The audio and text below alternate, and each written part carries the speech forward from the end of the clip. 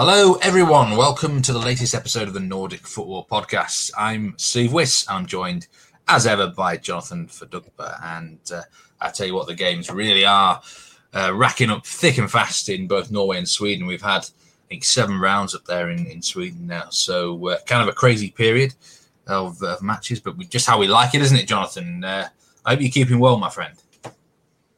Hi, Steve. Hi, everybody. I'm doing well, thank you. And as you say, it's been a busy week. We've had 2 rounds, so plenty to get our teeth into and keep us busy. And we've also got a special guest interview on this episode, haven't we, Steve? Which you're going to tell us about in a minute. But yeah, we're going to start in Sweden today, aren't we? But yeah, no, I'm doing good, thank you. And I hope listeners, you're doing well as well. Excellent. Yeah, I'm doing quite well, thanks. This episode, we're just going to kind of brush on a few really key points over in Sweden and Norway. In the second half of the episode, we've got a special exclusive interview with football coach Andrea Loberto, who has coached numerous different teams up there in Scandinavia, also over in England. So, and it's a fascinating insight into coaching, tactics, philosophies, everything. So, well worth sticking around for. But we are going to start matters off in Sweden this particular week. And as I say, we're now, we're getting into the crux of the season, actually. Matches played 7, mostly 7. I think there's a couple of teams still on 6 games. But I think I look at the league table and I still see down there at the bottom Häcken. Most people were predicting to have a great year. A majority of pundits saying 2nd or 3rd in the table, including yourself. Hasn't worked out so far. The only team without a victory, say 3 points on the board. They have drawn 3 of the last 4, but there's a lot of interest in this team, Jonathan, right now. I know the manager has left the club, or he's leaving the club. I think you can tell us more about that very soon. But we've got some interesting listener questions about Häcken. We've got Riley here. That Riley picked 3, 4, 5. How long do you think Häcken will occupy last place for in the Allsvenskan table? Some difficult fixtures ahead. They're still getting respect from the betting odds in their previous matches, which it sounds like he's finding that quite confusing. Estonian Football Podcast, thank you very much for your question.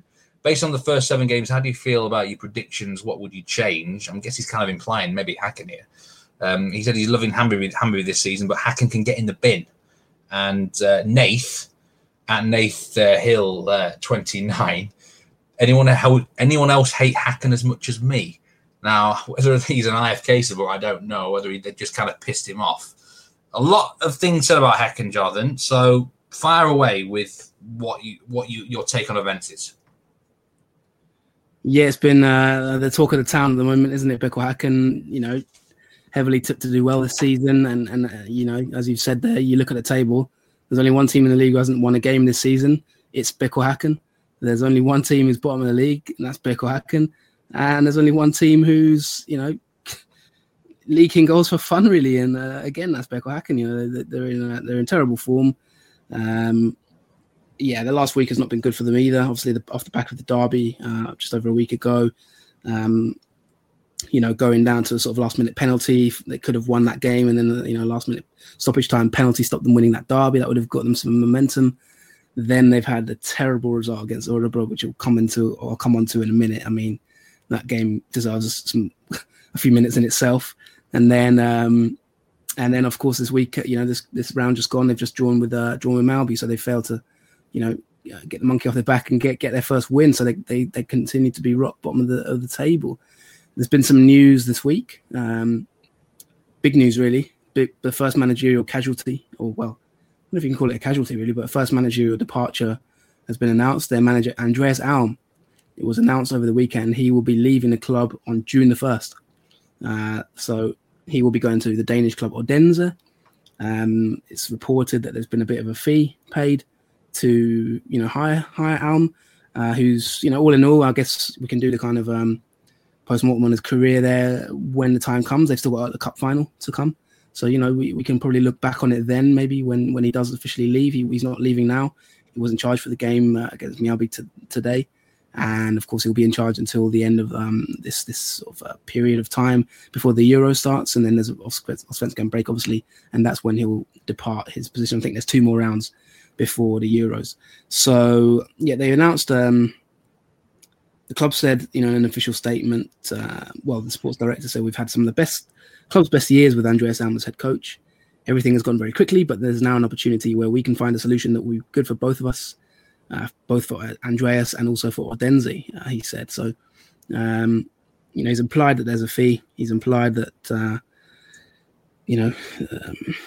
things are kind of naturally coming to an end there.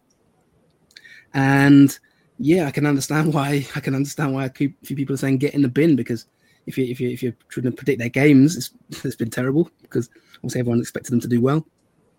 If you're looking at it from a fantasy point of view, probably you're not going to be too happy, because they're leaking goals. They're not scoring that many. A lot of their players have flattered to deceive, I think, this season as well. They're not really, they scored 7 goals, which isn't great. It's not the lowest in the league, but it's nothing special. People would expect them to score more than that. And some of their players that I've tipped on this podcast to have a good season, they've not started the season well at all. I mean, I think of Leo Bengtsson. He's in my 10 to watch. He's just not got going really this season. He's had 1 or 2 injuries, not really been great. You look at Tobias Heinz, who a lot of people thought would do really well. Again, he's not quite got into his rhythm yet. So Yeremiev has only just started scoring, but again, he's been missing chances and things like that. So it's not the greatest of times for Beko Häcken. No, it's really not great times for them. It's interesting that there's going to be a fee paid to the club for by Odense there. I think, based on the start of the season, I would be trying to pay them to take him off the hands of Häcken at the moment, because it doesn't seem right. But really, of course, he's staying around because of that Swedish Cup final, isn't he? That's the big fixture for Häcken. I don't know quite how much. Maybe it's been in the back of the minds of the players. I'm not sure. But one thing I noticed, Jonathan, is no clean sheet yet in 7 games. And the first 3 matches they lost, in all 4 games after that, they actually scored the first goal, which is, it's the hard part of football, isn't it? Scoring goals. But they haven't been able to manage to hold on to any of those leads, including a 2-0 lead, which they lost 3-2 against Örebro. So there's got to be, you said actually in the pre-season podcast, maybe the soft point of the team could be defence. They don't seem to have any sort of bite about them at the back at the moment. That's a big problem. Yeah, definitely. And, you mentioned there that they should be paying him. I mean, in fairness to Alm, he has been pretty successful there. He has got them to succeed, really. They did finish in a good position last season, of course. They have been they have been progressing year on year, really, with him at the helm. So I think that I know you're probably a bit tongue in cheek there, but to be fair to him, I do think that he's probably on balance. If he goes with a cup as well, winning the cup, if he does win the cup, then he'll be considered a successful manager, probably all things considered. But I know what you mean in terms of obviously the timing. There's rumours that maybe his job was under threat, so maybe Häcken have saved themselves having to actually pay money to sack him, and they're actually going to get a bit of money in their coffers. So maybe they're, from that point of view, they might be secretly not too disappointed. Last season they finished 3rd. So Häcken aren't really generally expected to be finishing top 3 in Allsvenskan, in terms of the size of the club and the their status in the division. But it's just been gradual success over many years. They've been very well run. There has been a bit of upheaval this season, obviously, with the sporting director leaving, who we had on our podcast, Sonny Carlson. I know he's working behind the scenes, but, his official title, he's gone. And, of course, there's been player turnover as well. They've lost some players, and Dalaho Irndest is a key player for them. He's been injured this season, so they are missing probably, you could argue, their best player, because he was in our Allsvenskan team of the season last season. So that just sums up how good he is. And obviously, I think now I'm missing him a little bit in the final third at this moment in time. I did a bit of digging, Steve, and so I was going to run through a few sort of statistics and things like that, just to take a bit of a deeper dive on Häcken for a couple of the people who have asked those questions. And thanks a lot, everyone who has asked the questions, by the way. So we're looking at, the key here, as you said, is the defence has got a lot worse. The expected goals against last season was the 3rd best in Allsvenskan. It was 36.8 against. They conceded 29 goals, and that was 3rd in the table. This season already, they're well behind. This is according to Wyscout, by the way, the Wyscout data. Their expected goals against at the moment is 9.03. They've conceded 10, and that's 10th in the league. So, they've really dropped from that point of view.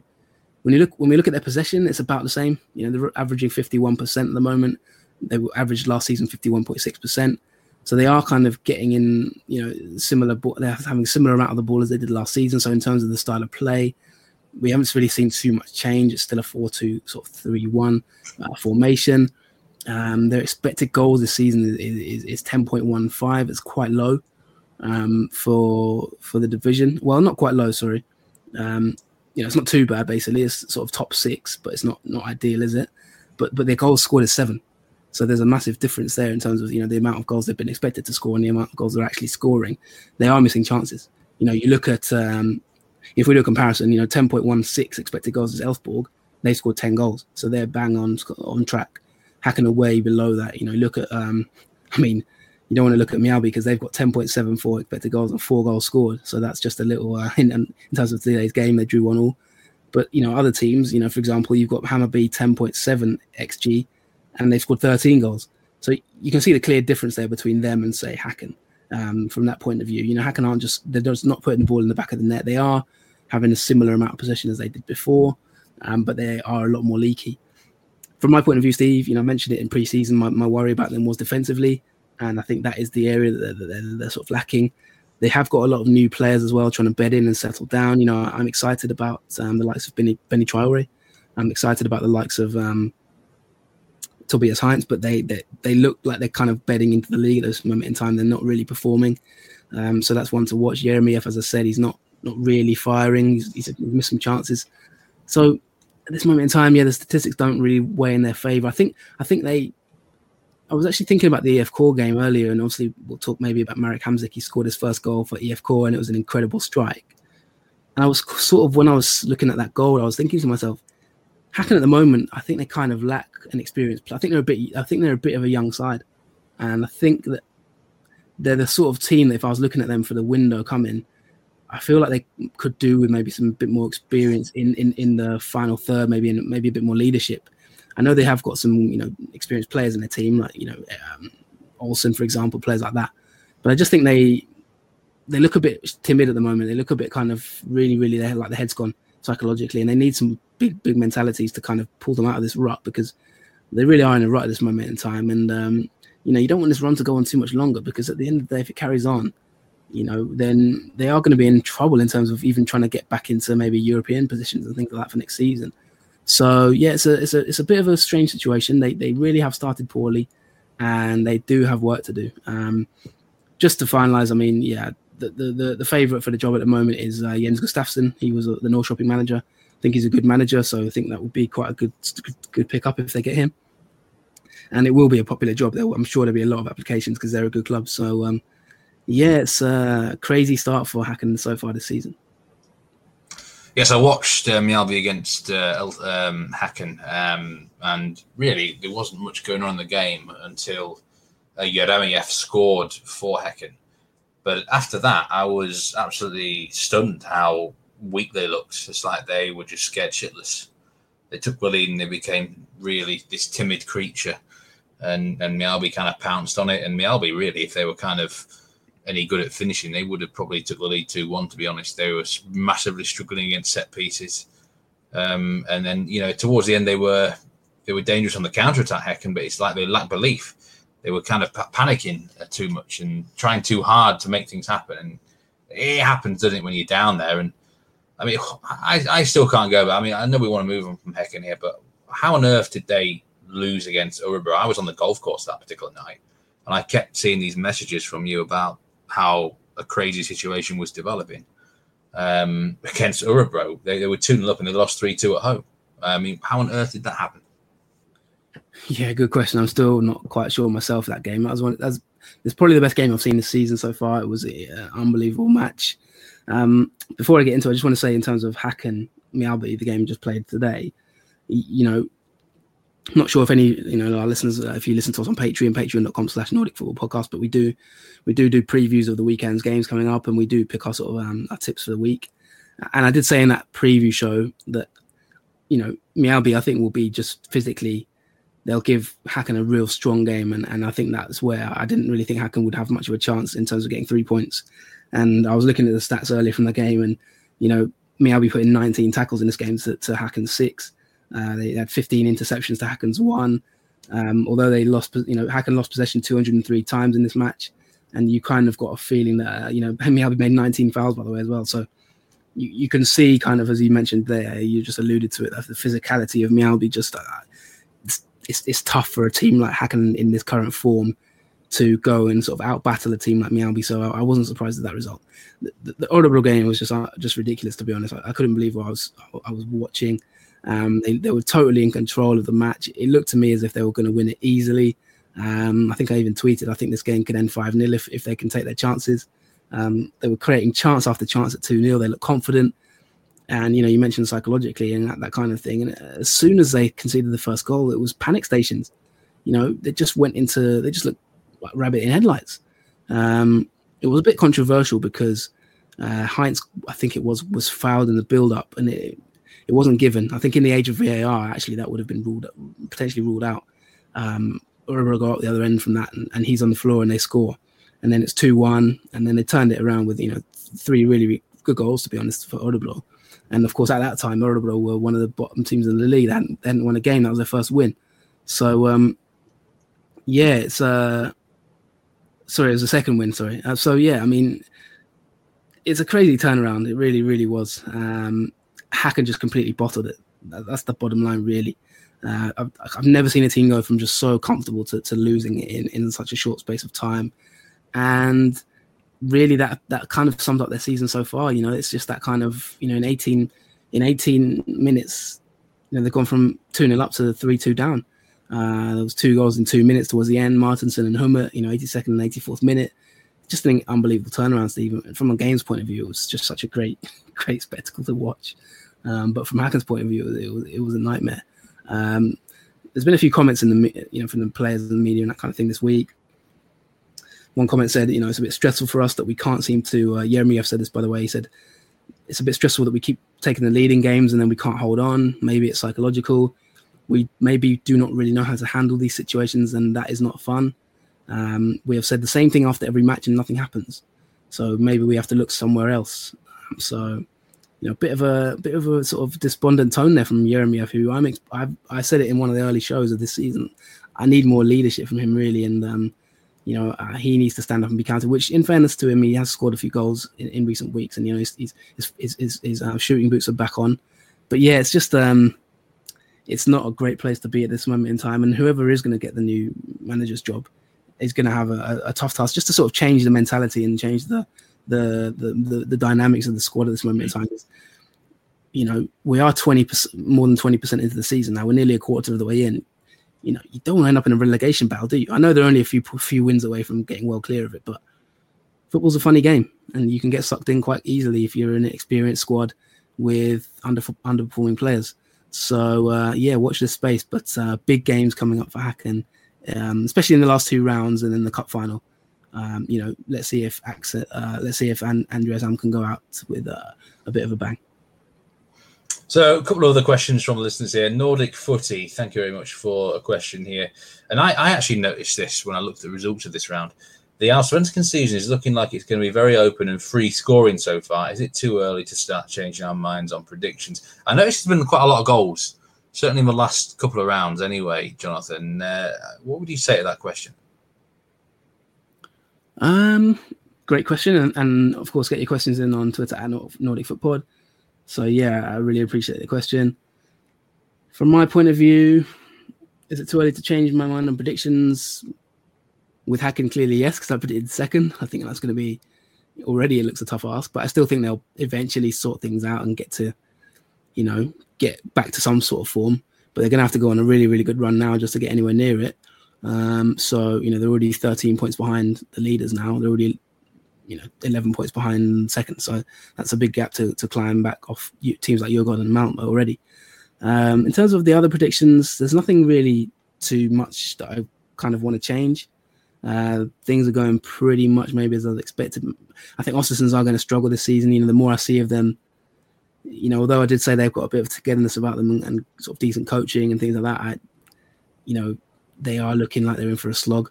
Where they're going to pick up wins is going to be a big challenge. But all in all, maybe AIK predicted slightly a little bit too low. Maybe they're looking okay, but they've got goalkeeper problems. They've got a few issues they need to sort out. I read that they've taken out a bank loan to be able to maybe go into the transfer market for a striker. So they're still tweaking. They could maybe have a little fall. They're third at the moment. Djurgården look potentially like they could challenge Malmo. They're Djurgården top of the league at the moment, and good goal difference. Only 6 goals conceded. They look very strong defensively and going forward. So maybe diff to win a title. You could argue, but I still think Malmo will probably win the league. So no, all in all, I'm pretty comfortable with my predictions. I'd say the only one I'm a bit surprised about maybe is Halmstad are doing slightly better than maybe I expected. But no, all in all, things are kind of going as really as I expected. Hammarby still leak goals for fun. Their expected goals against is a joke. They score a lot, but they concede too many. That will never change, it seems, under this manager. So, yeah, I think the thing I would say about the season so far is it's been really open, as you've said there. It's really enjoyable. A lot of the games you can't predict. Varberg Norrköping was a great example today. Varberg beating Norrköping, nobody would have probably thought about that a week ago could happen. And really, Varberg gave them a bit of a pounding as well. By the way, it wasn't like a fluke result or something. It could have been 4-0 at halftime easily. So it's quite open. Teams, I think the tactical flexibility that we've spoken about on the previous episode. Teams are playing in different styles, different formations. We're seeing different ways of thinking. We're seeing sort of players stepping up. So no, I've enjoyed the season so far. I think it's been really, really refreshing. And I know it's only 8 fans in the stands, but just that little bit extra in terms of fans has made a small difference in my opinion, even if it's very small. So yeah, we're sort of looking okay, and the season looks quite sort of well balanced and not too easy to predict. So yeah, I'm really enjoying the season so far. I've noticed, and I don't actually have any statistics for this, but I've noticed quite a lot of comebacks in the Allsvenskan this season. It's like the first goal, if you get even 1 or 2 goals ahead, it doesn't mean you're actually going to win the game. And even in matches where someone would say 3 up, I've seen a few games actually end something like 3-2.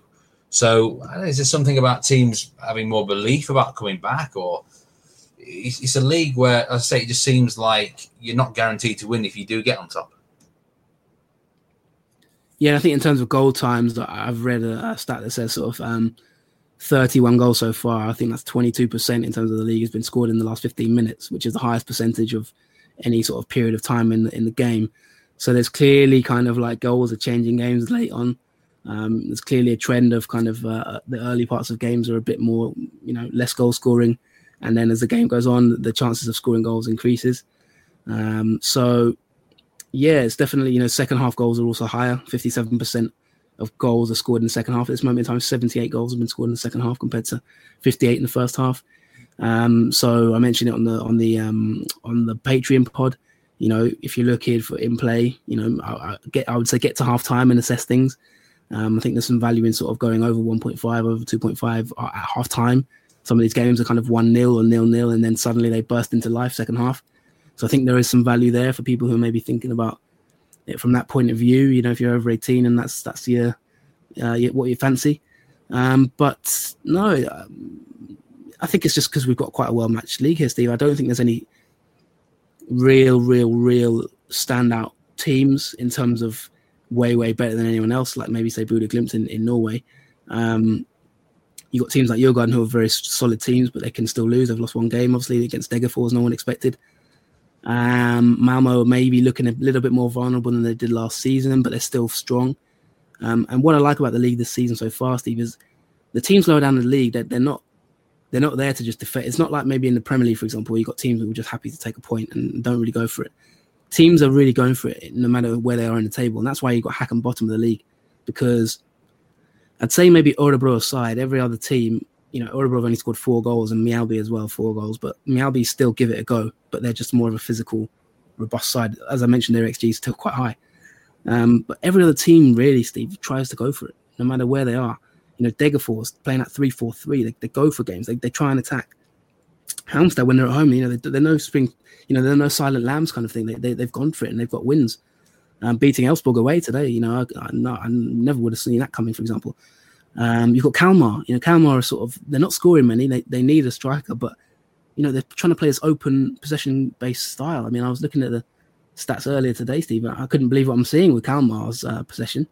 Yeah, I saw that. 50% against Malmo, wasn't it? Yeah, 55% possession, 55.8%. That's fourth best in the league, which any Kalmar fan listening to this will be dancing with joy, because that's not Kalmar over the last 4 years in terms of having a lot of the ball. So every team really is trying to do something, and from my point of view, that's just made it hard to predict and a very exciting league. All right, so the last question for you here, and I feel like we get one of these every week about this particular side. It's from Scooby. That's Scooby Man. Thank you very much for this question. Östersunds, what do you expect from them this season and in the future? Yeah, good question. Thank you, Scooby. There's also one question which I'll touch on as well from... I'm going to answer that one first. It's from a guy called Joe Blundell. I don't know if you saw that one as well, Steve. He said, as a Liverpool fan, what teams would you recommend following in both Allsvenskan and Eliteserien? So that was an interesting question, which I may touch on, or maybe I'll leave it to you to answer the Eliteserien bit of it. But in terms of Scooby, I think Östersunds, what you can expect from this season is anything above relegation is a success for them. They have a transfer ban, of course, till 2022, so they can't sign any players, no matter what happens. So, they also have to try and avoid selling players. Blair Turgot's had a lot of interest. So, I've said it before, if it's Blair or bust, I think if he leaves, if they sell him, they'll go down, in my opinion, because he's the only one who really looks like getting goals. I don't trust Juno Baptiste, for example. I don't really trust Jurel Sellers to get goals, to get you out of a relegation battle in Allsvenskan. I don't think they've shown enough in the sort of year or 18 months or 2 years they've been there. So I think Blair Turgot is absolutely huge for them. They're currently second bottom. They made a reasonable start to the season. Obviously, they beat, they battered Örebro 5-0. They got a couple of draws, drew at Malmo. But since then, they've lost 4 straight, and that's when you start to really worry. Their manager's been very positive. He said today that, we just have to keep going and continue. And I'm pretty sure he said that last week as well. I thought it was like Groundhog Day when I was reading his comments. Very sort of sanguine and relaxed about things. Doesn't seem that bothered at all. To be fair to them, they have had tough games. Djurgården away, AIK at home. I think Mjällby is a tough place to go. They lost there as well, 1-0, and it was. I think that was quite a bad loss for them, really, because that's the sort of game. I think the worst thing for them was 90th minute against Varberg losing at home, because that's the sort of team they need to be beating, really. And I think that was a disaster to lose the 90th minute goal when they were 1-0 up already, Östersunds. I think when we look back on the season, we could be looking at that. That was maybe the day they went down. I know it's a bit early, but Varberg are sort of down there. So I think they're direct rivals in terms of going down. So that could really be decisive. They don't have much creativity, really. They have that 5-3-2 shape, and they're going to be quite defensive and just try and eke out points. 8 goals scored, 8 goals conceded. So I think we can expect them to bravely battle as much as they can to fight relegation. And I think what we can expect in the future, if they go down, they're in massive trouble, because they've had financial issues, they've had problems, and if they can't sign any players till next season, then it's worrying for them. But enjoy them while you can, because this might be their last season in Allsvenskan for quite a while if they can't manage to stay up. And just in terms of Joe's question, there was an answer actually that someone gave where he said that another Joe, I think. So he said that he's compared them to Liverpool AFC, which is an interesting comparison. One that you could maybe argue is potentially accurate. He's mentioned Glenn Hussein, who's obviously played for Liverpool and is like an EFC legend. Obviously, we've interviewed his son, Tobias Hussein, on the podcast. Glenn Hussein, played for Liverpool. I think it was the 80s. And so if I was saying what team would I recommend you following, it depends on if you want to support a team like Liverpool, I suppose. If you want a sort of a big club who wins a lot of things traditionally, historically, then EFC are probably a good side to follow. And they've also got that European success as well in the past. So maybe EFC would be a good one. Interesting one. Interesting answer there. Going back to Östersunds, I agree with you. They've had a tough fixture list. I look at that and I'm thinking there's not really too many games that we can expect them to get that many points out of. So, obviously the Varberg loss was bad, but they're not getting smashed, are they? And it's not. I mean, they've only lost one match by more than one goal. So, I'm still going to be optimistic about Östersunds as well. I've still got a gut feeling you might be right about them actually in your season preview that they can just hang on by the skin of their teeth. And as for Joe's question, the question is, as a Liverpool fan, which team would you recommend following in the Allsvenskan Eliteserien? I'm just trying to think of the team in the Eliteserien as the most whiniest of fans, and the most moaning of fans. I jest. Well, sort of. Brann, maybe. I feel like there's quite a lot of Brann fans who are Liverpool fans. I think there's a connection between the two clubs as well in a similar sort of way. But yeah, I think Brann feels quite right actually for Liverpool fans, I would say. Well, you've done well there to get us a one unfollow, Steve. Congratulations as a Leeds fan. Typically up front as ever, but yeah, I mean, from my point of view, I quite like that comment, but I am a bit biased myself. But to be honest, when I think of just my own personal point of view, when I think of Allsvenskan, I often think that EFK quite like Manchester United. To be honest, both have had rough times of the last sort of 3-4 years in terms of not really been that successful. And obviously they're traditionally big boys in the league, and they've got that sort of history, and that they are considered a big club. I kind of feel AIK give me Liverpool vibes, to be honest. So I'd lean towards saying AIK if it was my own personal opinion, but I can see the case for EFK as well, to be honest. So maybe flip a coin, or maybe maybe we can ask our followers on Twitter themselves. But yeah, I personally see EFK as a bit more like Manchester United. Maybe it's because they played each other in the 90s, and I remember those games that they played in Europe back in the day. So it could be that. But yeah, I tend to think of Liverpool as being more of an AIK myself. Yeah, I can be a bit of a shit stirrer sometimes, can't I, Jonathan? I suppose we're always up front, Steve, which is why we every club has fans that fucking are whining at it, so I'm kind of a bit tongue in cheek there. But I do, joking aside, I think there is quite a lot of Brann fans who support Liverpool. They're both red colours. They both got cities by the coast, a bit of a working class sort of background. And like I say, I feel like, Brann haven't had as much success as Liverpool have in the past, but they've won leagues. There's a lot of passion there, and I think that's a good sort of link there between Liverpool and Brann, I would say. I can't really think of anyone else particularly from there. It just feels about right to me. Great stuff. I think I don't know if we have any time for any more questions, Steve, or should we wrap up part one, because we do have an interview coming up, don't we? Yes, we're going to move on to the Eliteserien section now. We will move the boat forward, as you might say. All right. Well, yeah, let's move on to Norway then before we get into our big interview. Very quite briefly, because we are push for time on this episode, so we will cover Norway in more detail in weeks to come. We do have a lot of questions this week, Steve, from listeners. We got one from FPL Oakwell who says, "Has anything stood out from the sides playing their first games in Eliteserien?" We have covered, obviously, the first couple of rounds on previous shows, but in this most recent run of games, Steve, anyone caught your eye? Has there been anything, particularly from this past sort of week's results, that has raised an eyebrow? Yeah, thanks for the question, FPL Oakwell. Actually, thanks for you send quite a lot of questions in, and often some very interesting ones. So it's great that the interaction there. And I think he just has to playing their first games. I'm actually going to talk about some teams that literally was their first fixtures, and it definitely stood out to me. Sandefjord, Mjøndalen, and ended 3-0 Mjøndalen. Sandefjord looked really poor. I know it's the first game, but they already look like relegation fodder to me. I'm kind of already. I mean, I said they were going to finish rock bottom, didn't I, in the season preview? And I saw nothing there to suggest otherwise. They look still really poor.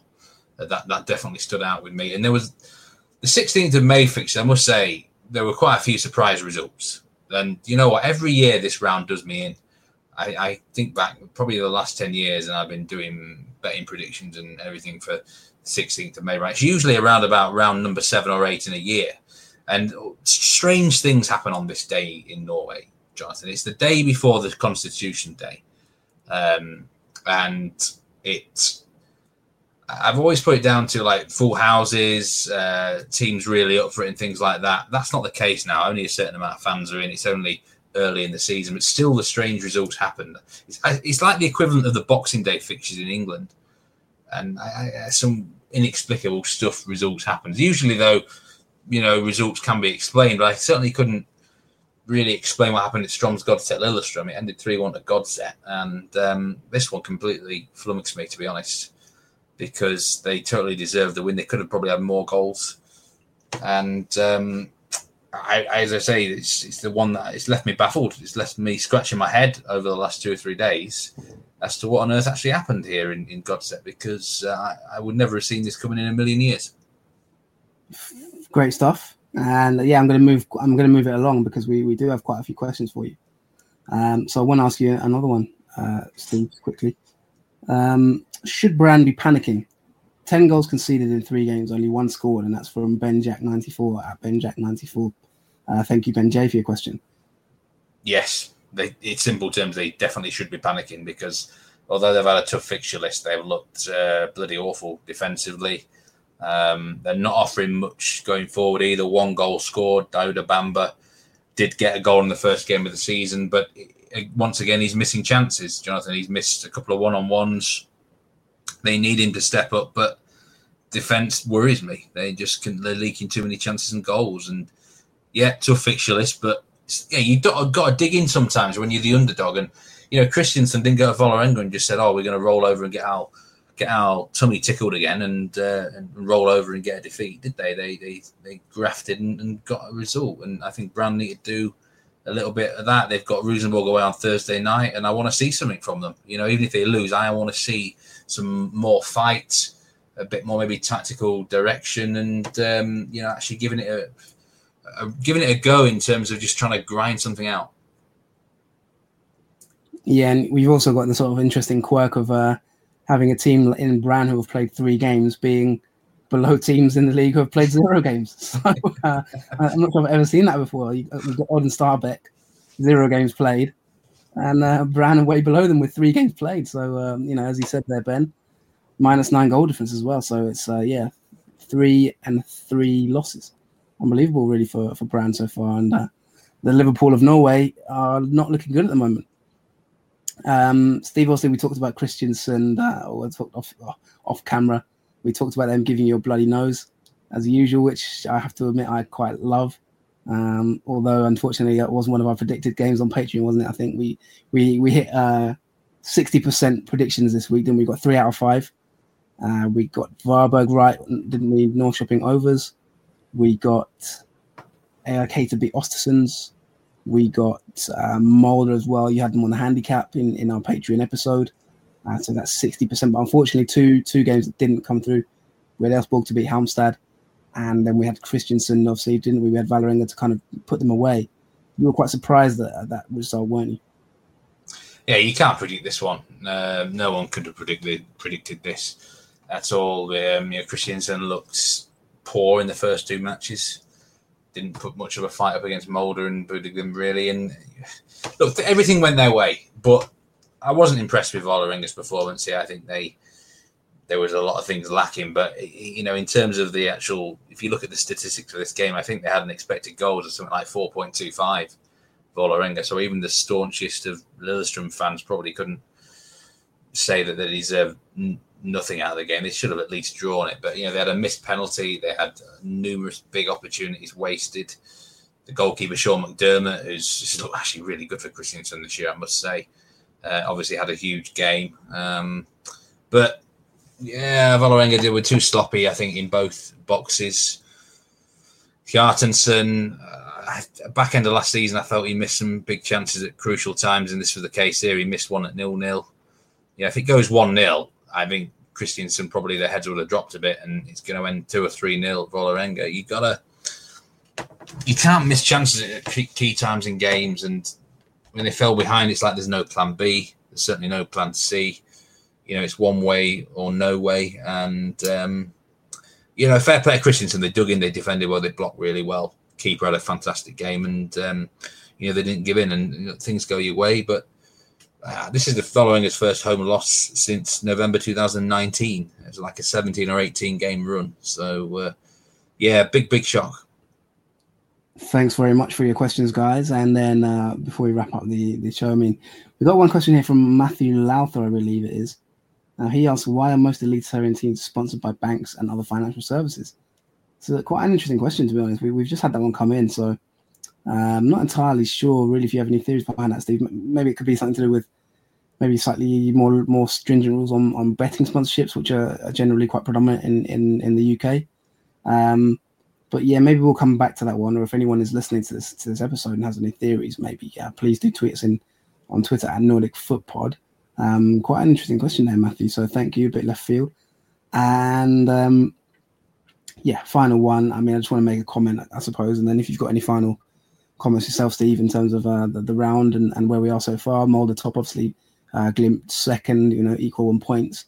But yeah, the final question, comment I just want to raise from a listener is Josh Butler. Josh is Butler 90. He says, I thought Totland and Lasse Nielsen both had very tidy games for Tromsø against Viking. So I don't know if you had any perspectives on that game. Yeah, he makes a very good point there, actually. There's Josh Butler. Thomas Totland has come in to Tromsø from the Obos-Ligaen. Sogndal, actually. He scored 6 goals last year, 7 assists in 29 appearances. He played, I think, left wing-back for Sogndal, but he's got a very strong right foot. I think he must have played maybe inverted wing-back there. But Tromsø are using him on the right-hand side, obviously with his strong right foot there, more as a conventional just right wing-back, really. So he's 21-year-old. He's actually quite impressed me, I must say. Sometimes, I don't really follow the Obos-Ligaen. And sometimes these talents come through there and they do really well. And they look like they've got a good lad there in Totland. Lasse Nielsen is one of them players. He can play pretty much anywhere, really, you want him to. But is he experienced? I think he was injured for half of last season. That's why he only played 13 games in the Obos. But he's a good left wing back as well. And they got this 3-5-2 system going. It was actually, I think, more like 5-3-2 on Sunday. But look, if you're playing that sort of system, the 3-5-2, the two most important players are the wide guys, aren't they? The wing backs, or whatever you want to call them. And at the moment, a strong start from both, I must say. So, I would totally agree there. They've impressed me. And Tromsø have really got the bit between their teeth. I don't know whether it's Bodø Glimt winning the league last year, and then, they're really up for it at the minute. They're so determined and fiery, and it looks like they could be the big surprise of this campaign. That's really good. Good to hear that you guys are aligned. You both agree and some great observations there from Josh Butler. So thanks a lot. And, we are asking people on Twitter this season, if you do see a game or you do see a player, tweet us, let us know. And we can always give our perspectives and see if we agree with you or, in Steve's case, sometimes might disagree with you or might have his tongue in cheek at your reply. So there you go. Can I just say about the question about the banks and the financial services? I actually don't know the answer to that. I will be honest with you. It's probably a question that's best answered from a native up there that is familiar. I mean, there's a lot of sort of rules and regs in Norway. It's different to other countries. I mean, you got off licenses, for example, separate off licenses where you buy alcohol and stuff. Like you can't just go to a supermarket, I don't think, and get them like that. But yeah, I may try and investigate exactly why, Matthew, and find that out. There's 2 or 3 people I might ask, and hopefully we get a good answer for it. It is a very interesting question. Yeah, they have that. I think it's sort of Systembolaget or something like that in Sweden as well, where you've got to go to certain shops to get alcohol, and it's only available at certain hours of the day and things like that. And there's a cut-off point where you can get alcohol. So yeah, that is a sort of Scandinavian thing, I think, to be honest. I remember that when I was out there. But before we wrap up this part 1, I'm just going to recap the games then, just for anyone who might have missed them. So we had Sarpsborg 0, Haugesund 0, Vålerenga 1, Kristiansand 2, Viking 0, Tromsø 1, Bodø Glimt 2, Rosenborg 2, Sandefjord 0, Mjøndalen 3, Strømsgodset 3, Lillestrøm 1, and Molde 4, Brann 0. A bit of a spanking there. And we do have 2 games coming up in this midweek round. In Norway, we've got Stabæk against Odd, finally playing their first games of the season, I think, for both of them.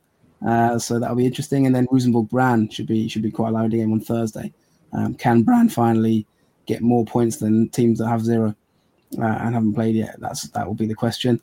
And of course, also in Sweden as well, we do have a couple more games coming up to the end of the Swedish sort of first part of the season, really, because there is a pause for the Euros. Yeah, we've got Degerfors against Örebro coming up. That's a bit of a derby, by the way, which we'll review next week. And also Malmo against Elfsborg on Thursday. So another game there, quite a big game. And just to recap the scores in case you missed it, Hammarby 2, Djurgården 2, Elfsborg 2, Halmstad 3, IFK Göteborg 2, Sirius 2. Marek Hamzik got his first goal for IFK, by the way, an absolute beauty if you've not seen it. Malmo 3, Kalmar 1, Mjällby 1, Häcken 1, which we talked about. Östersunds 1, AIK 2, Varberg Boys 2, Norrköping 1. So that is where we are at this moment in time in Norway and Sweden. We've got Molde top in Norway, and we've got Djurgården top in Sweden. So that about wraps it up, I think, Steve, doesn't it, for part one? Yeah. And do you want to sort of introduce us to what's going to happen in part two? Yeah, that's it. That's going to be goodbye from you in this episode now, Jonathan. And the second part is going to be an interview with Andrea Liberto, football coach from the Scandinavia region, Italian football coach who's been up there. So, yeah, it's quite an in-depth interview. So, we'll have a little bit of a break and then we'll go straight into the interview. But I will say goodbye to you now, Jonathan, from this episode. That's me tuning out. So, yes, thanks a lot, guys. Follow us on Twitter at JFFootball if you fancy it, FUTBOL if you've got more questions. And we shall be back next week. We may have another Patreon episode, but if we don't, then obviously go on patreon.com/Nordic Football Podcast if you want to tune in for our bonus content. But yeah, I hope you're enjoying these regular shows and see you soon. So enjoy this episode, this interview, as I say, and we will have some more insight from other guests as well in the coming weeks, Steve. So cheers, Steve. Take care of yourself.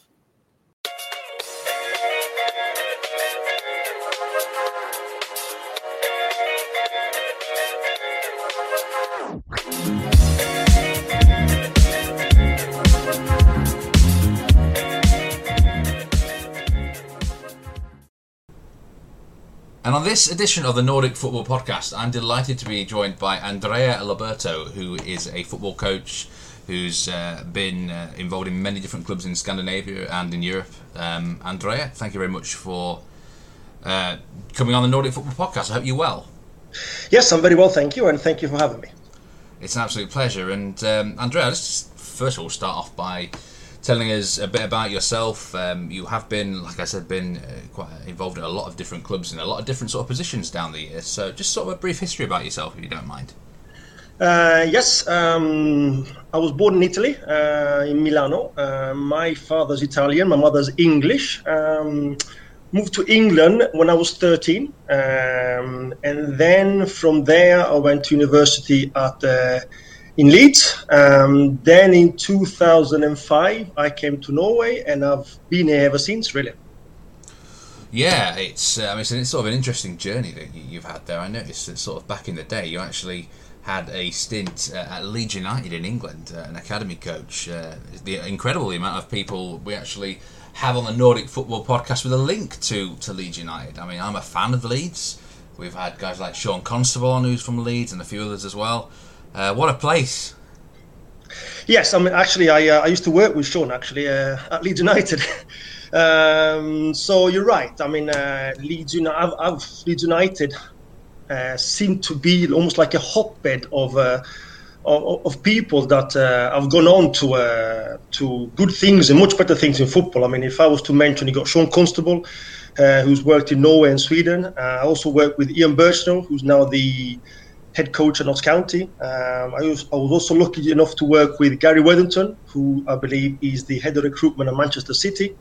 Also Dave Harrison, who is the head of academy recruitment at Manchester United. So at the time, Leeds United was not only just a great academy for producing players, but it was also a very interesting place with lots of competent people with different backgrounds, but love the game, study the game, and I've gone on to good things in the game. Yeah, and just looking at your sort of CV here, you were at Leeds for a good 5 or 6 years, maybe more, I don't know, and then you move out there to Norway, into Vålerenga. And you're basically involved in the academy, assistant coaches and things like that for quite a long time at Vålerenga. was the main reason that got you out into Norway to do some coaching? Like most things in life, opportunities come up, and sometimes it is an element of randomness, shall we call it. What had happened was that a team from Norway came to Leeds and did like a training camp, whereby I was one of the coaches that coached them. Then I kind of made the contact. I was invited over to Oslo to have a couple of training camps, a couple of coaching sessions. Then at the time, Vålerenga were looking to employ someone in their youth academy. My name was put forward through somebody that I knew had lived in Oslo. I came here, I did a couple of sessions for them, talked to them. The link was established. I was offered a contract, the original 3-year contract, to come and work in the academy. At the time, yes, I was working at Leeds United. I wasn't married. I had no family connection or ties in England. So the timing was right. I took a bit of a chance, really. And to be honest with you, I've never looked back. It's been a great adventure that hasn't finished yet. Yeah, and what actually, in the first place, got you into football coaching? Because I'm right in thinking you were quite young getting into this sort of thing. So was it just simply a case of studying at university? You knew what you wanted to be very early in life? Or did just something fall your way that kind of got you to become a coach? My journey into football is a little bit less than the average journey. Didn't have a professional career as a player. I played semi-pro in England. I actually studied economics and public policy at Leeds Beckett University, which is not the normal, so we say, course to go into football. But football was always the passion. It was that really was the main drive in me, really. So the coaching started off really by being a community coach at Leeds United Football Club. There we were delivering coaching sessions in schools, doing holiday camps, football camps. From that, I then progressed to the academy, where I was there for, I think it was 4 or 5 years, worked with the under 9s, 10s, 11s. I also had a bit of a spell when I was also working with the Leeds United Girls School of Excellence. And basically from there, it went on. Of course, you start doing your coaching badges. You start with your basic one. I think I took my first ever coaching badge in 1996 at Norwich City, because my parents lived not far from Norwich in East Anglia. And from there, basically, I progressed up to now having the UEFA Pro license. Interesting stuff. It really is. It's fascinating to hear how the many different journeys that coaches and managers actually have to get into football. And Leeds Beckett University. I remember I used to go to Leeds University, the main one. I actually studied environmental energy science. Would you believe, of all things? It's a great area to learn. It's a real hotbed for learning and talent, like you said before. But I tell you what, I want to really talk to you in detail about something now, because we always get so many questions about this in general. It's about this sort of Norwegian golden generation of talent, of young talent, which is now coming through, making sort of the national team, well, potentially, hopefully, a force in the next few years. And it's not always been the case, though. This is certainly something that's sort of come up in the last sort of 5-6 years, maybe a little bit longer. But I know you spent quite a lot of time in academy coaching, obviously at Leeds and then at Vålerenga, Rosenborg, and I'm sure you have great knowledge of the other places that you've been at. I mean, what do you think's changed in academy coaching and in the last sort of 10, 15 years that's enabled Norway to now produce this golden generation of talent compared to what it was in the past? I mean, you're right. In many ways, it's almost like a rebirth of a new generation of players who are actually now going on to dominate on the world stage. I mean, once upon a time in the Premier League, it was commonplace to have quite a few Norwegians playing there. In recent years, it dried up, and now there's a lot of players coming through the system. I can certainly pinpoint to maybe 4 main reasons as to why this has happened. Since the time I've been here, youth development has been professionalized a lot. When I first came to Norway, it wasn't commonplace that a lot of youth academies had full-time employment. This meant naturally that a lot of coaches that wanted to get into football or make a career out of football had to go into the senior game, either male or female.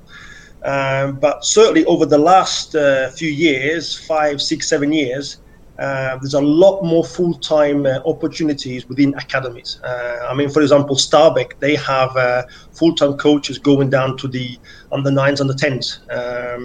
Bodø/Glimt, who won the Eliteserien last year, they also have a big and a very competent staff. They actually, I believe, have brought in a few coaches over from England to try to improve the competence level. So certainly this professionalized environment has created more job opportunities, which of course in turn has meant there's a lot more competent people working with players for longer and from a younger age. That would be the first one. I would also say that the Norwegian Football Federation introduced something they call Landslagsskole, which is basically a very detailed football educational program.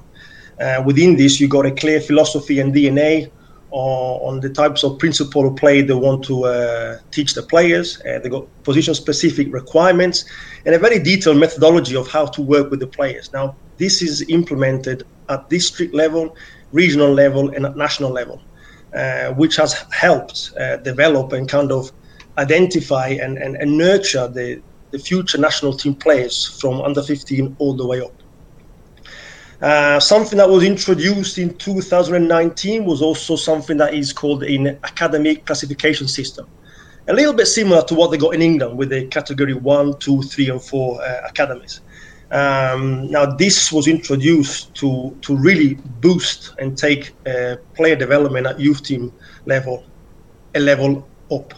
It's basically a cooperation between the Norwegian Football Institute and the clubs in the top 2 divisions in Norway, to basically come up with specified criteria, so that you basically have a standardized platform for the development work going on in the youth academies. This has meant that, of course, a lot of clubs have really stepped up the game. And it's commonplace now to have, academy managers, to have a senior player development coaches, to have individual player developers working with the different age groups, having physical coaches working with the individual groups.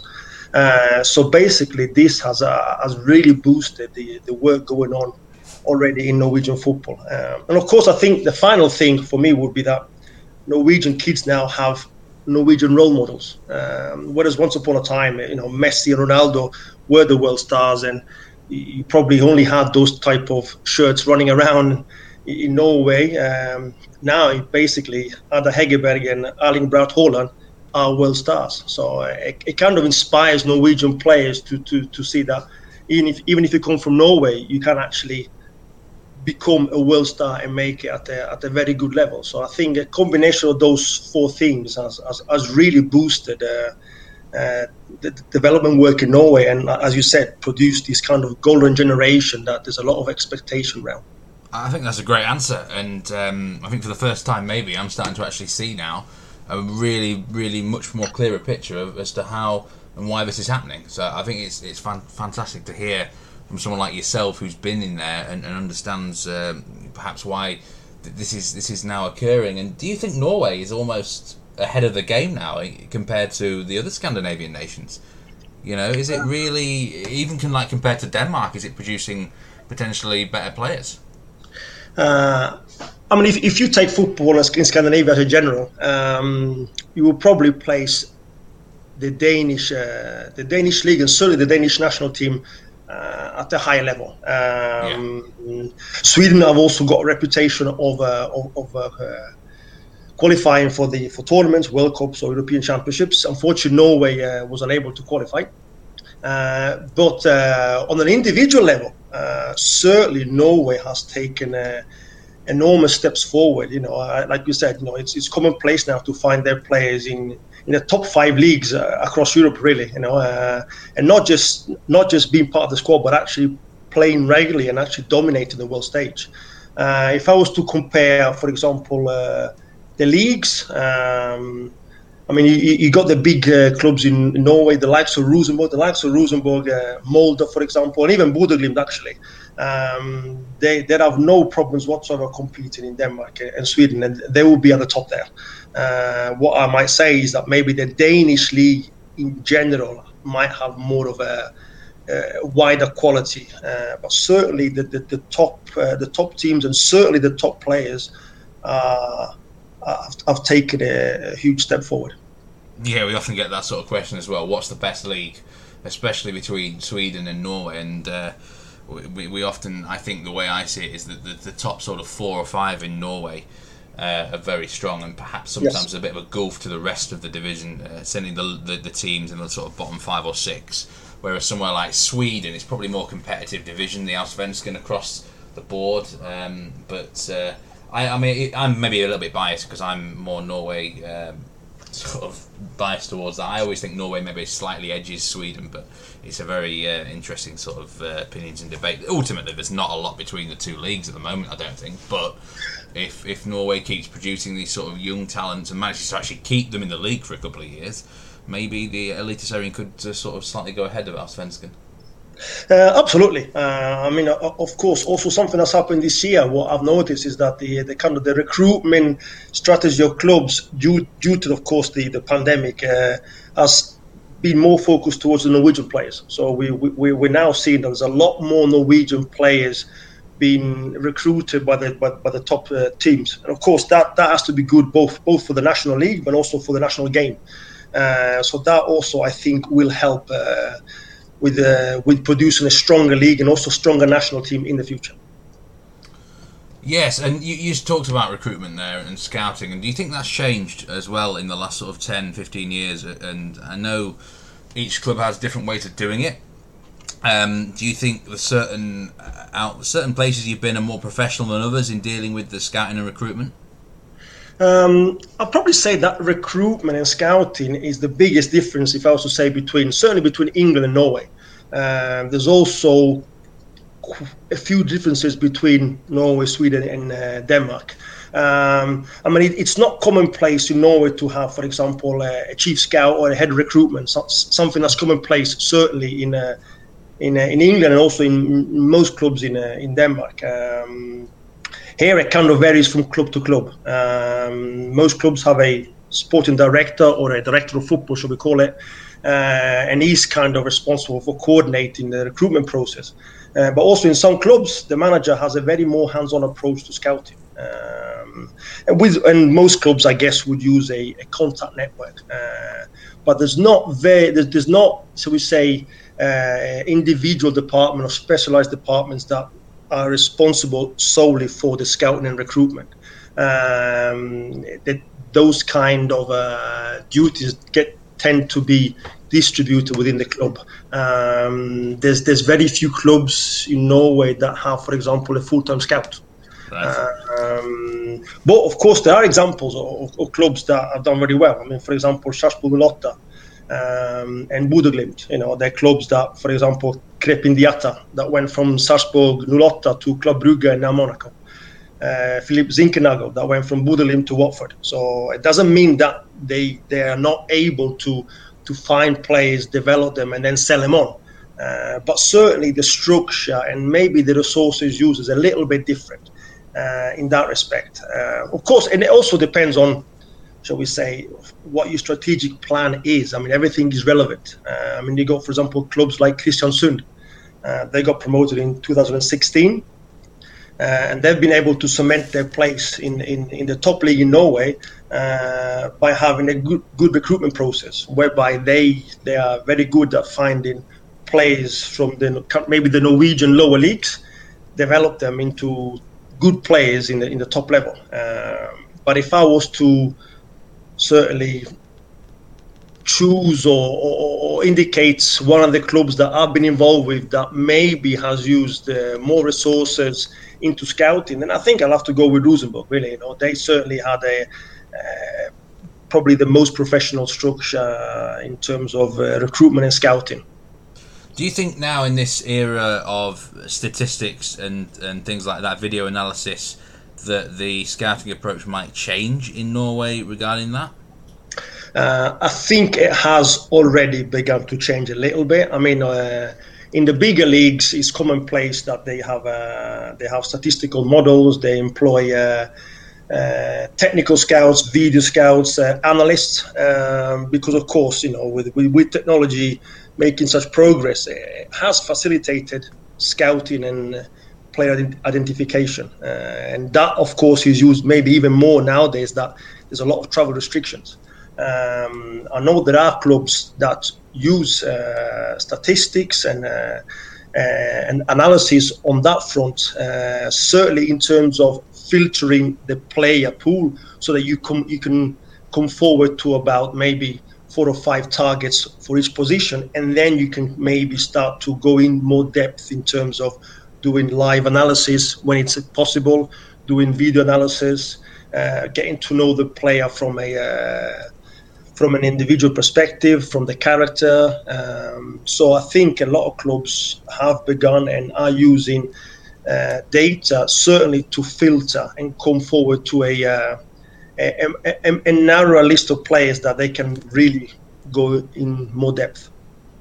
Just going back to the youth sort of players and the great talents that have been coming through, who would you say, you personally, who's the sort of the best 2 or 3 players you've ever coached under the age of 20? Wow, that is a bit of a tough question, but a good question, of course. I mean, the first thing I must say is that there's 2 things. One, I think I've been lucky to have worked with so many good players and that have challenged me, and I hope I've challenged them. The other thing also is that I don't believe that one single coach can take credit for developing one player, or I think us coaches come along in the players' development pathway, and we try and affect them and influence them as best as possible. And of course, the players, along with their support network, do all the hard work. So that's important for me to say. I'm not sure if I can give you a definite top 3, but I can certainly name some names that that'd be great. Yeah, that have certainly given me certainly a lot of pleasure along the years. I mean, you got Håvard Nilsson, who at the moment is playing in Bundesliga 2. He was a player that I saw develop from the age of 14. He went on to make his debut for Vålerenga's first team. He then, when he was sold to Red Bull Salzburg, and then was moved on to the Bundesliga and Bundesliga 2. I think he's played for Eintracht Frankfurt, amongst other clubs. Stefan Strandberg, a player who at the moment is playing in Russia with Ural, I think. He an amazing character, a player that a bit of a late developer, shall we say, a player that certainly things didn't come easy to him. He had to work hard. He was actually written off by one of the clubs that he went on loan for in the Bundesliga many moons ago. He worked hard, good defender. He's actually back in the national team now. He played for Vålerenga's first team. He played for Rosenborg. He went to Hannover 96. He also went to Krasnodar, for example. I briefly had the pleasure of working a little bit with Joshua King, who now is at Everton. Now Joshua, of course, left Norway at an early age. I think he went to Manchester United when he was 17, I think. So he wasn't with us a long time, but I remember Joshua when he was playing for a little club in Oslo called Romsås, which is a small club run by a lot of parents that help out, but it had an amazing talent pool. Those players had an amazing spirit and a passion for football, and he was certainly the pick of the bunch in that respect. He's a player that from an early age you almost knew and saw that he was going to make it in the professional game. I remember once watching we had a thing called the Nike Premier Cup in Norway, where the best teams at under 15 met together, played like a national tournament, and then the winners of that would then go represent Norway in the European qualifying rounds. And at the time, Joshua was playing for Romsås, and I think his team got knocked out in the semi-final. And I watched the final up on the gantry, and he was sat there watching it, and had a quick chat.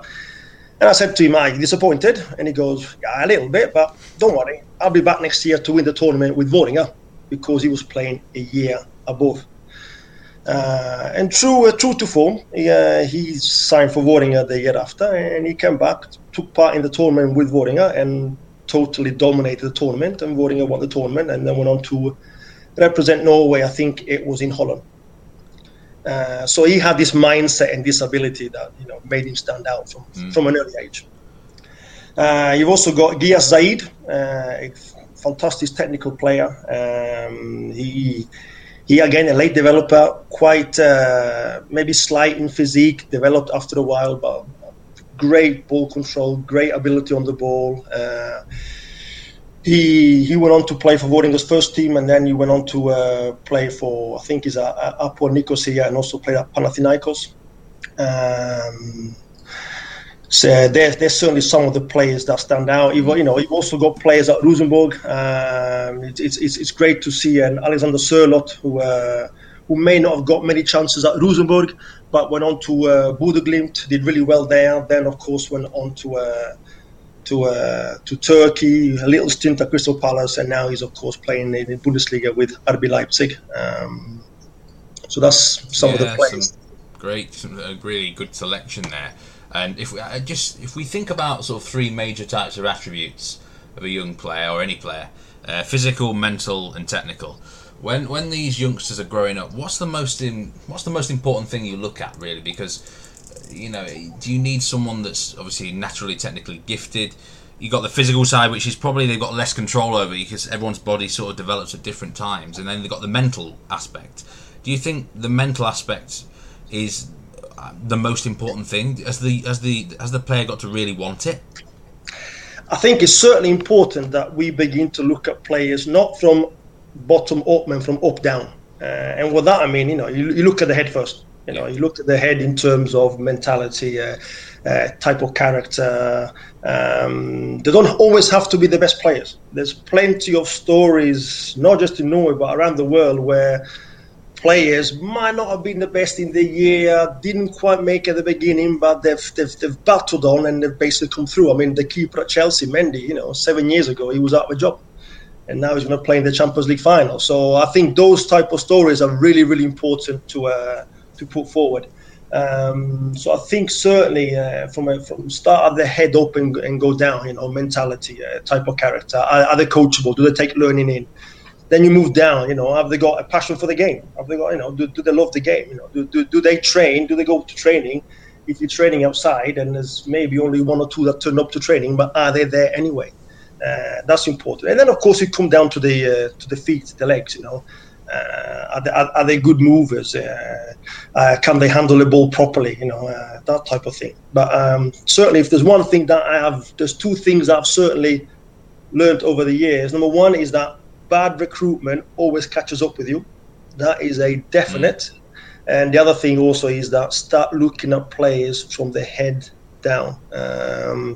If they got the head, if they got the brain, the body catches up with them, as long as there's certainly a level of genetics in place, and certainly the technical ability. And if they are coachable and they want to learn, you can certainly teach that. Yeah, that's exactly what Tony Ordina said when we interviewed him 2 or 3 years ago on this podcast. It's all about the head, all about the drive and mentality of the youngsters, and he's always willing to give players a chance who basically really try hard. And I think there's definitely a case in that, isn't there? Absolutely. I mean, again, I know Tony is working at Lillestrøm now.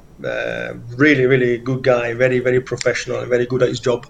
But he's absolutely right. If you're willing to put the hard work, if you're determined, and you want to learn, you're coachable, then you will get your chance. There'll be people that will give you a chance, and especially now that there's maybe a bit more emphasis in developing young players. That's certainly a trend across Europe. As it looks like the average age of squad is going down. Some clubs are preferring younger players, more dynamic players that can give you a more aggressive playing style, shall we call it?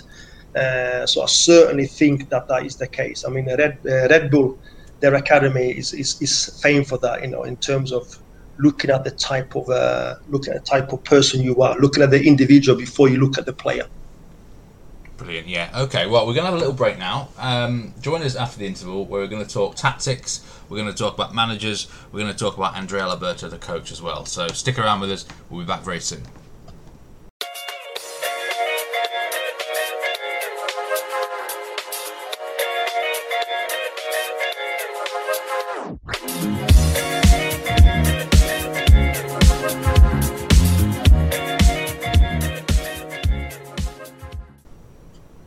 Welcome back to the Nordic Football Podcast. I'm Steve Wiss, and on this episode I'm joined by Andrea Alberto, a fantastic coach up there in Scandinavia. Andrea, are you enjoying yourself so far on the Nordic Football Podcast? Absolutely. It's once again, I must thank you for having me, and it's a great pleasure to talk football. It's the best subject in the world. Absolutely right. Yeah, I'm enjoying having you here as well. So we're going to talk tactics now in this second half of the episode, and we recently did an episode on the rise of the three at the back systems in Sweden. If you want to check back, it is on our YouTube channel. It's particularly a good place to watch it. And half of the Allsvenskan now is certainly at least three at the back, 3-4-3, 3-5-2. It's a little bit different in Norway. There's not so many teams doing that. But you have been involved in a club, certainly Ålesund recently, and I think probably a few others as well, where the three at the back has been employed, and obviously it's quite easy for a lot of sort of pundits like myself, Jonathan, whoever, to actually talk about the tactical side of the game, but ultimately it is you guys, the coaches and the managers. You've got to coach it. You have got to coach it to the players and everything like that. And how much of a challenge is it to coach three at the back as opposed to a flat back four? You're absolutely correct. I've been involved in teams that have played three at the back. The first time it was with Matt Dempsey at FK Haugesund when we played 3-5-2. The reason why Matt Dempsey introduced it at Haugesund, it was because he felt he had the personnel to play that system, and it actually worked to good effect. We had a great start to the 2016 season, and we surprised a lot of teams. We actually had Will Trust Ekong playing as the middle centre-back, who's now playing for Watford and just got promoted to the Premier League. So when you got players like him playing for you, it makes it a little bit easier. I think also, then of course, most recently, I was involved with Lars Bohinen, who has played a lot of three at the back in Norway. We played that at Ålesund. We had a lot of success in the Obos-liga, which will be the league below the top league in Norway. We just missed out on promotion in 2018, lost in the playoff final against Stabæk. But actually in 2019, we actually got promoted. We got the record number of points in that league, and we won all 15 home games in that season there.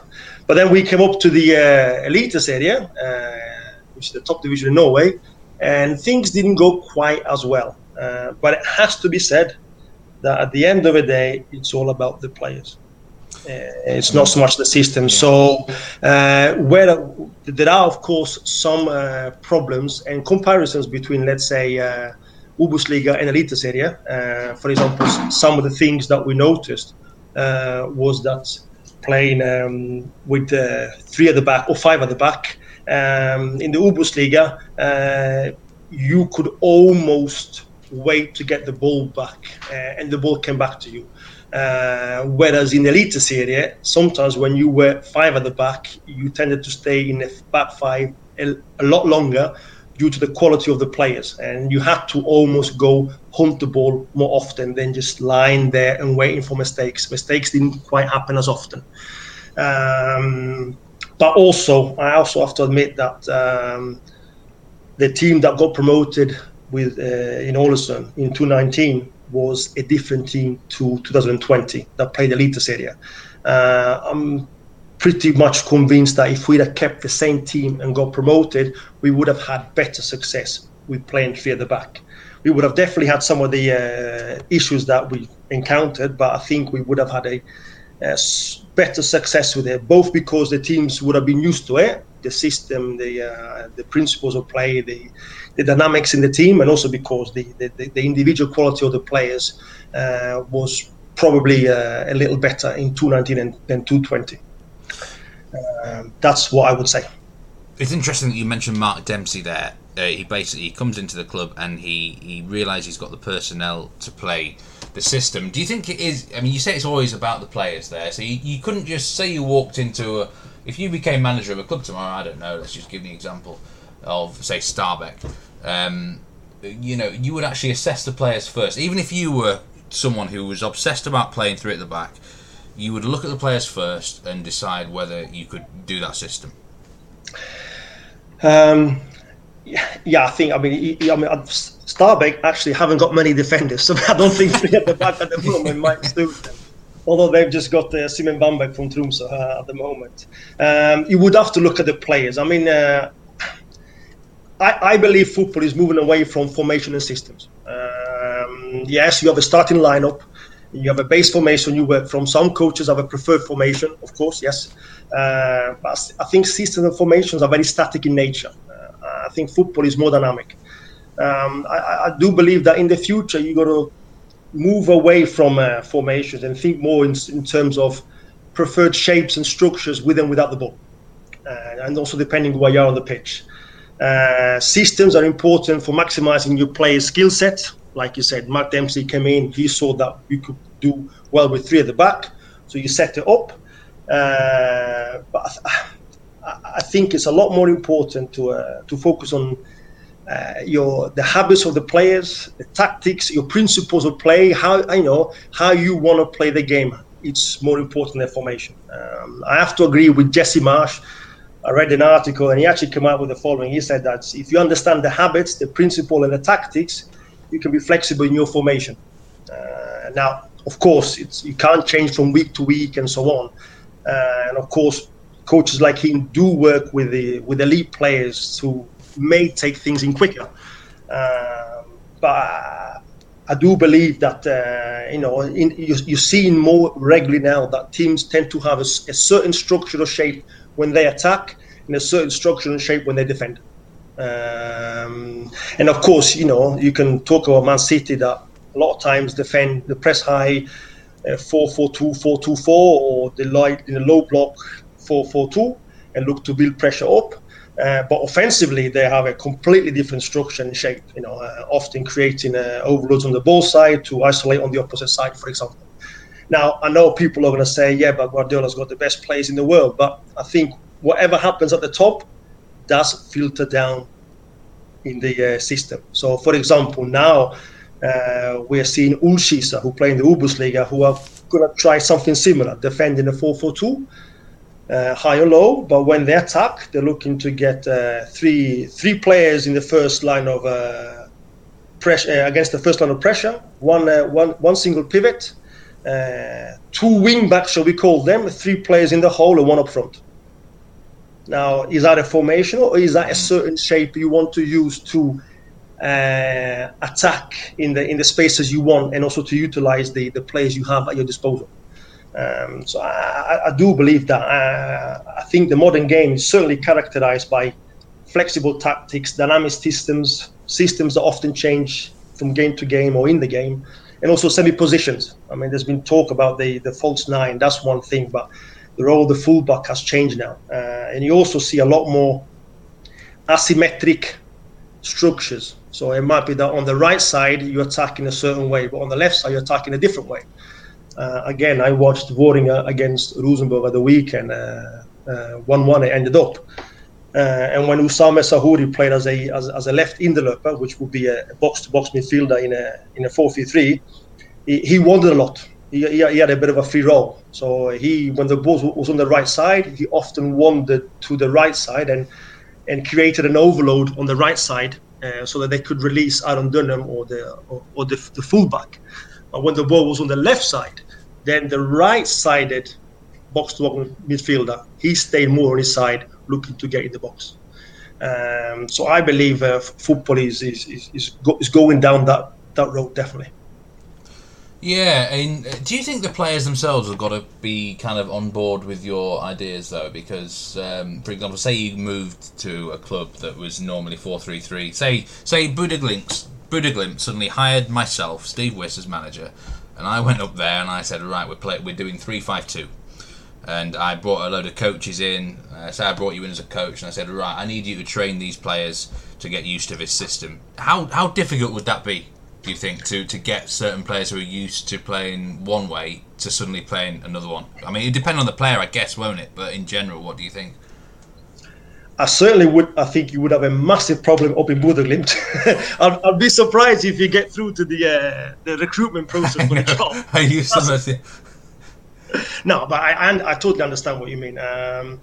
I also have to say that in Norway there's a lot of focus on formations. It's starting to shift a little bit. There's a lot more talk of principles, game models, how you attack and how you defend, different use of space. But there's a fixation on formations. Whereas maybe in Denmark and Sweden, there's not such a fixed obsession with formations. You know, like your podcast, which I really enjoyed, about the back three in Sweden. Teams there vary a lot more. I also see that in Denmark, some teams might change from game to game. Of course, you need to have the players that understand that and are able to reproduce it on the pitch.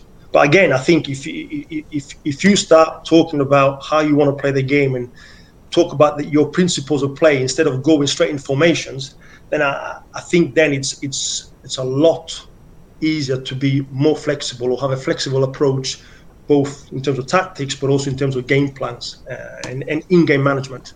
With regards going in and changing a total structure, I think as a coach, as a manager, you got to start with the why.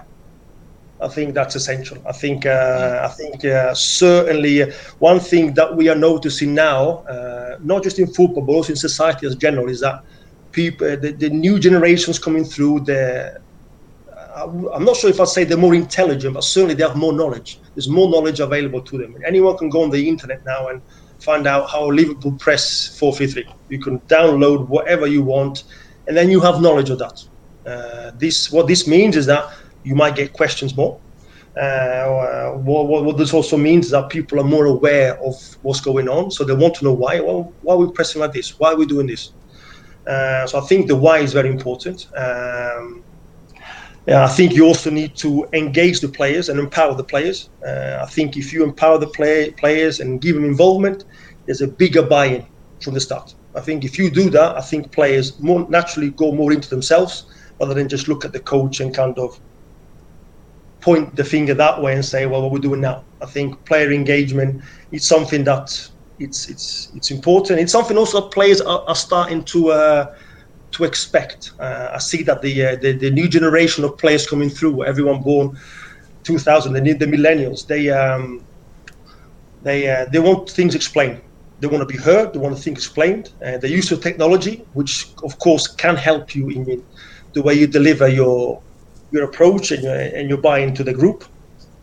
And I think also it's important that instead of starting off at the formation level, you start off, okay, we're going to play in this way because this, I believe in it, and go in principles of play. Principles of play that they can recognize every day on the training pitch, so that they occur in exercises, whether it's boxes, whether it's how you defend the box, whether it's a positional game with or without transition, so that they can connect that to the game, as a connection to the game. And then, of course, you need to choose the formation based on the players you have. And you also need to have the people involved. Like you said, you either bring people with you that are loyal to you and that they support you, but you also need to make sure that the club understands why you're doing things. So again, that kind of involvement in a different level, so they understand and support you if things go bad. And the biggest thing, of course, is results. If you win games, then you can play whatever formations you want. I remember again in 2016, me and Matt Dempsey were first game of the season. It was against Sarpsborg 08 away. A difficult ground for most teams at the time. And I do believe that Haugesund hadn't won an opening game in the league either ever or for a very, very long time. So, of course, we go down there, tight game, but we win 1-0. Now, of course, belief goes through the roof. One thing is confidence, of course, but then all of a sudden, players believe in what you do, players get the buy-in, it's off you go all the way. And of course, the next game, I think we played Alderson at home 1-3-1. So you cannot build momentum, really. So all of a sudden, the formation is not longer an issue. But whilst we're on the subject of formations, during the season in 2016, Matt Dempsey left Haugesund. I took charge of the team as a head coach for the remainder of the season. We carried on the 3-5-2 formation. I think in my first game we beat Viking 4-1. Actually, Ian Birchnell was the assistant coach on that day.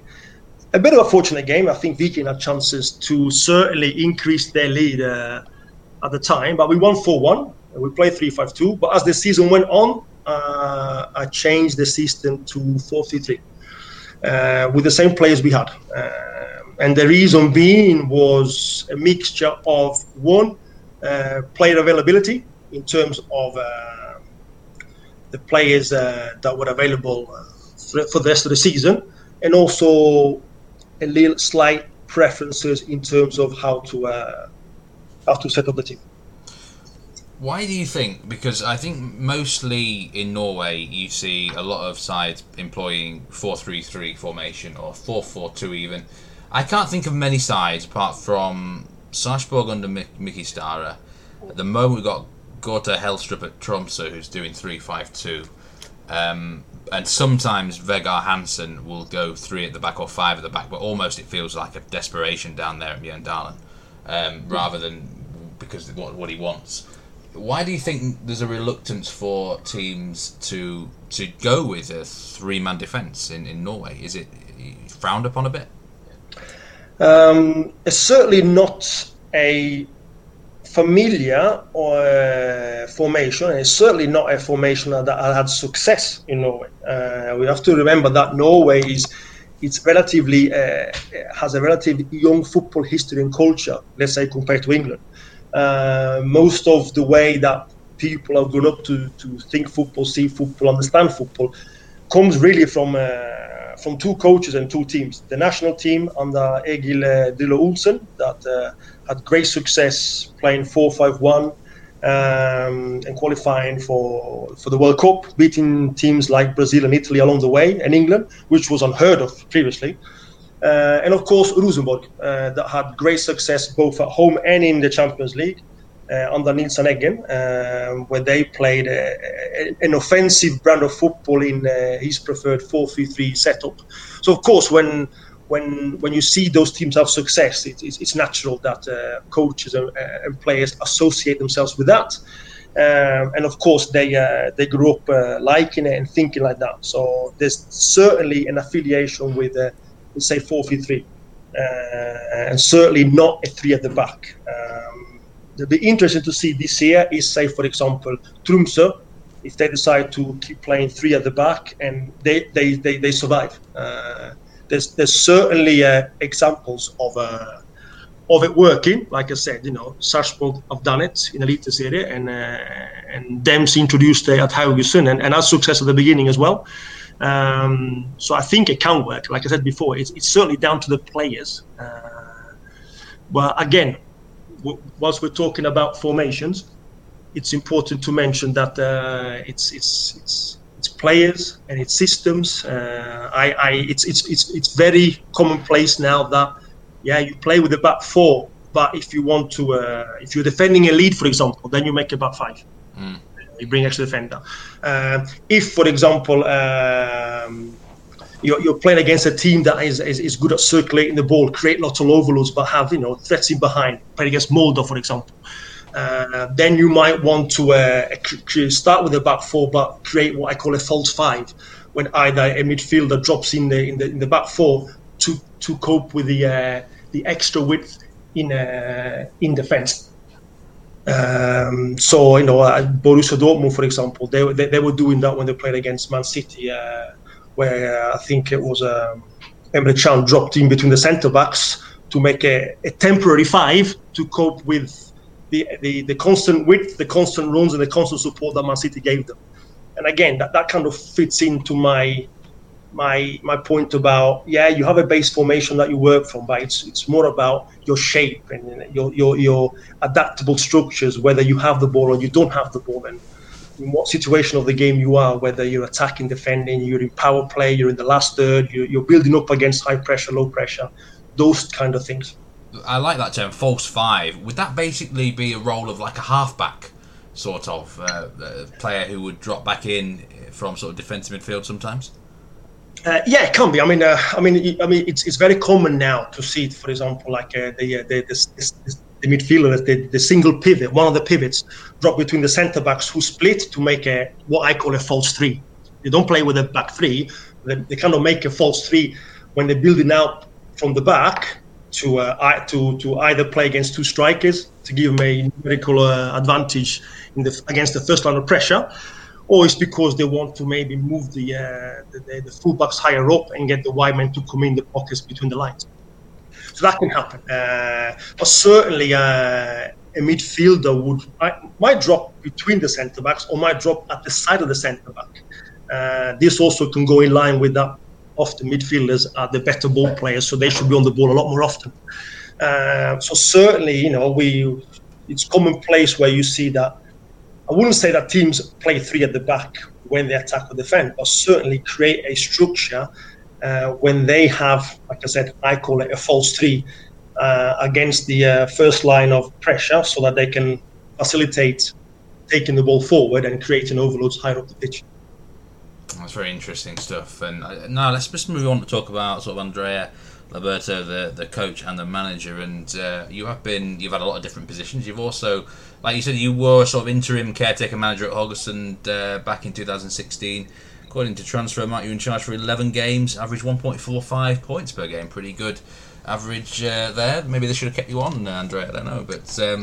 And then you've also were head coach of Fredrikstad for a season in 2017, and I'm sure we could have a 10-hour podcast talking about Fredrikstad. I'm sure the way that club goes on. Now, what do you think? Then, do you prefer being the boss, or are you sort of more preferred to be sort of in an assistant role? Like you mentioned before, I have had many different roles along my journey, shall we call it. And I actually believe that the diversity in the position has given me an in-depth understanding of player development, how people learn. Certainly prepares me for the younger generation coming through to the first team level. I do believe that the head coach of the future needs to really think about how they communicate and how they interact and how they lead a new generation, which seems to be a little bit more vulnerable and a little bit used to less direct communication and less verbal communication, for example. So I think the diversity in the role has certainly given me in-depth knowledge and also prepared me really for the later roles as head coach and assistant coach. My recent job was as assistant coach after having been at Fredrikstad, like you mentioned. That was perfect timing. It allowed me to work with Lars Bohinen, which I really, really enjoyed. A lot of respect for him as a person and as a manager, as a coach. And it allowed me really to get into the football. The football. Sometimes as a manager, you might get distracted from the actual football because you are the leader of the club. You are the focal point of the club, and you might get drawn in different directions. Whereas an assistant coach, you might have more focus on the football, how to develop the tactics, how to develop the training session, your methodology, your game models. That was great timing. What the future holds, I'm not sure. I'll certainly be a passionate student of the game. I'll certainly be that, but we'll see. What sort of other managers and coaches do you think you take inspiration from? I mean, it could be someone you've worked with or underneath, or it could be just someone like, I don't know, Pep Guardiola, for example. Who would you say? You're full of great questions. I mean, again, lucky to have worked with some great players and some good football people that I've had the pleasure of learning from. I could probably name 3 people that really stand out in terms of the ones I work with now. Of course, everyone you work with at this level has got great football knowledge. But, for example, Lars Bohinen, who played in the Premier League with Nottingham Forest, Blackburn Rovers and Derby County, he was extremely good at creating a high-performance culture. He was really good at creating that group dynamics in the changing room, out on the pitch, getting the players involved and empowering them to take control and responsibility of the group. Kåre Ingebrigtsen, that worked at Rosenborg, also used to play for Man City, I believe. He had great man management in terms of how he handles some big names at the time at Rosenborg. You have to remember that has some good players, and his man management was very good. He got the max out of players and individuals as well. I would also have to mention maybe Martin Andresen. He is the ex-Norwegian national captain. He had an incredible winning mentality, and he also had an ability to contextualize ideas. He wasn't afraid to try something new, to see new ideas, but then bring it to the context you're at. Not just copy, but contextualize it to your context and really go for it. So that was really inspiring. From a distance, I'll probably have to maybe name. I quite like Jesse Marsch, the Red Bull Salzburg manager. Highly rated, isn't he, Marsch? I just think the way he is, when you see him do interviews, when you see his behavior with the players on the touchline, I'm not sure it's a motivator. I'm not sure if motivation is the right word.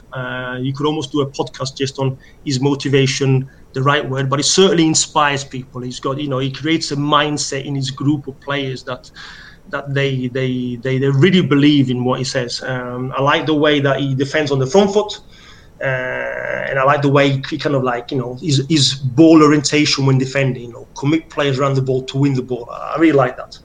Of course, Marcelo Bielsa, not only has he taken one of my former clubs, Leeds United, back to the Premier League, but also the way the way he sets up his team, is the positional rotations and the dynamic movements of the ball are great to watch.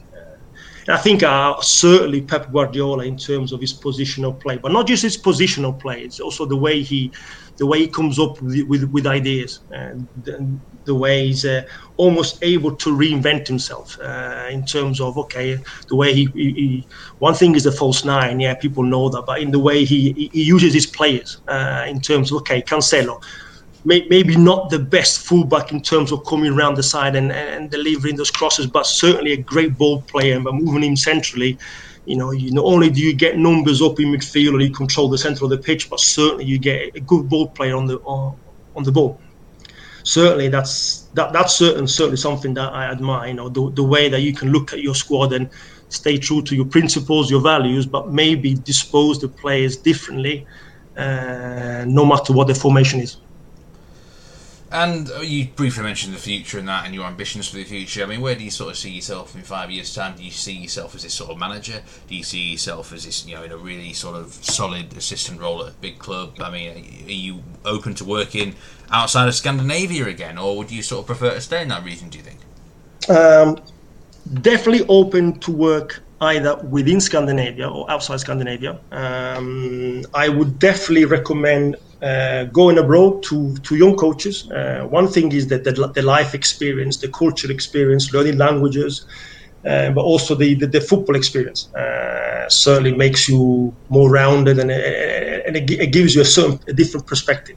So I would recommend that. But certainly, either working in Norway, in Scandinavia, but also outside Scandinavia, that would be something that I would definitely embrace. Again, maybe come out of your comfort zone to try new things and develop yourself even further.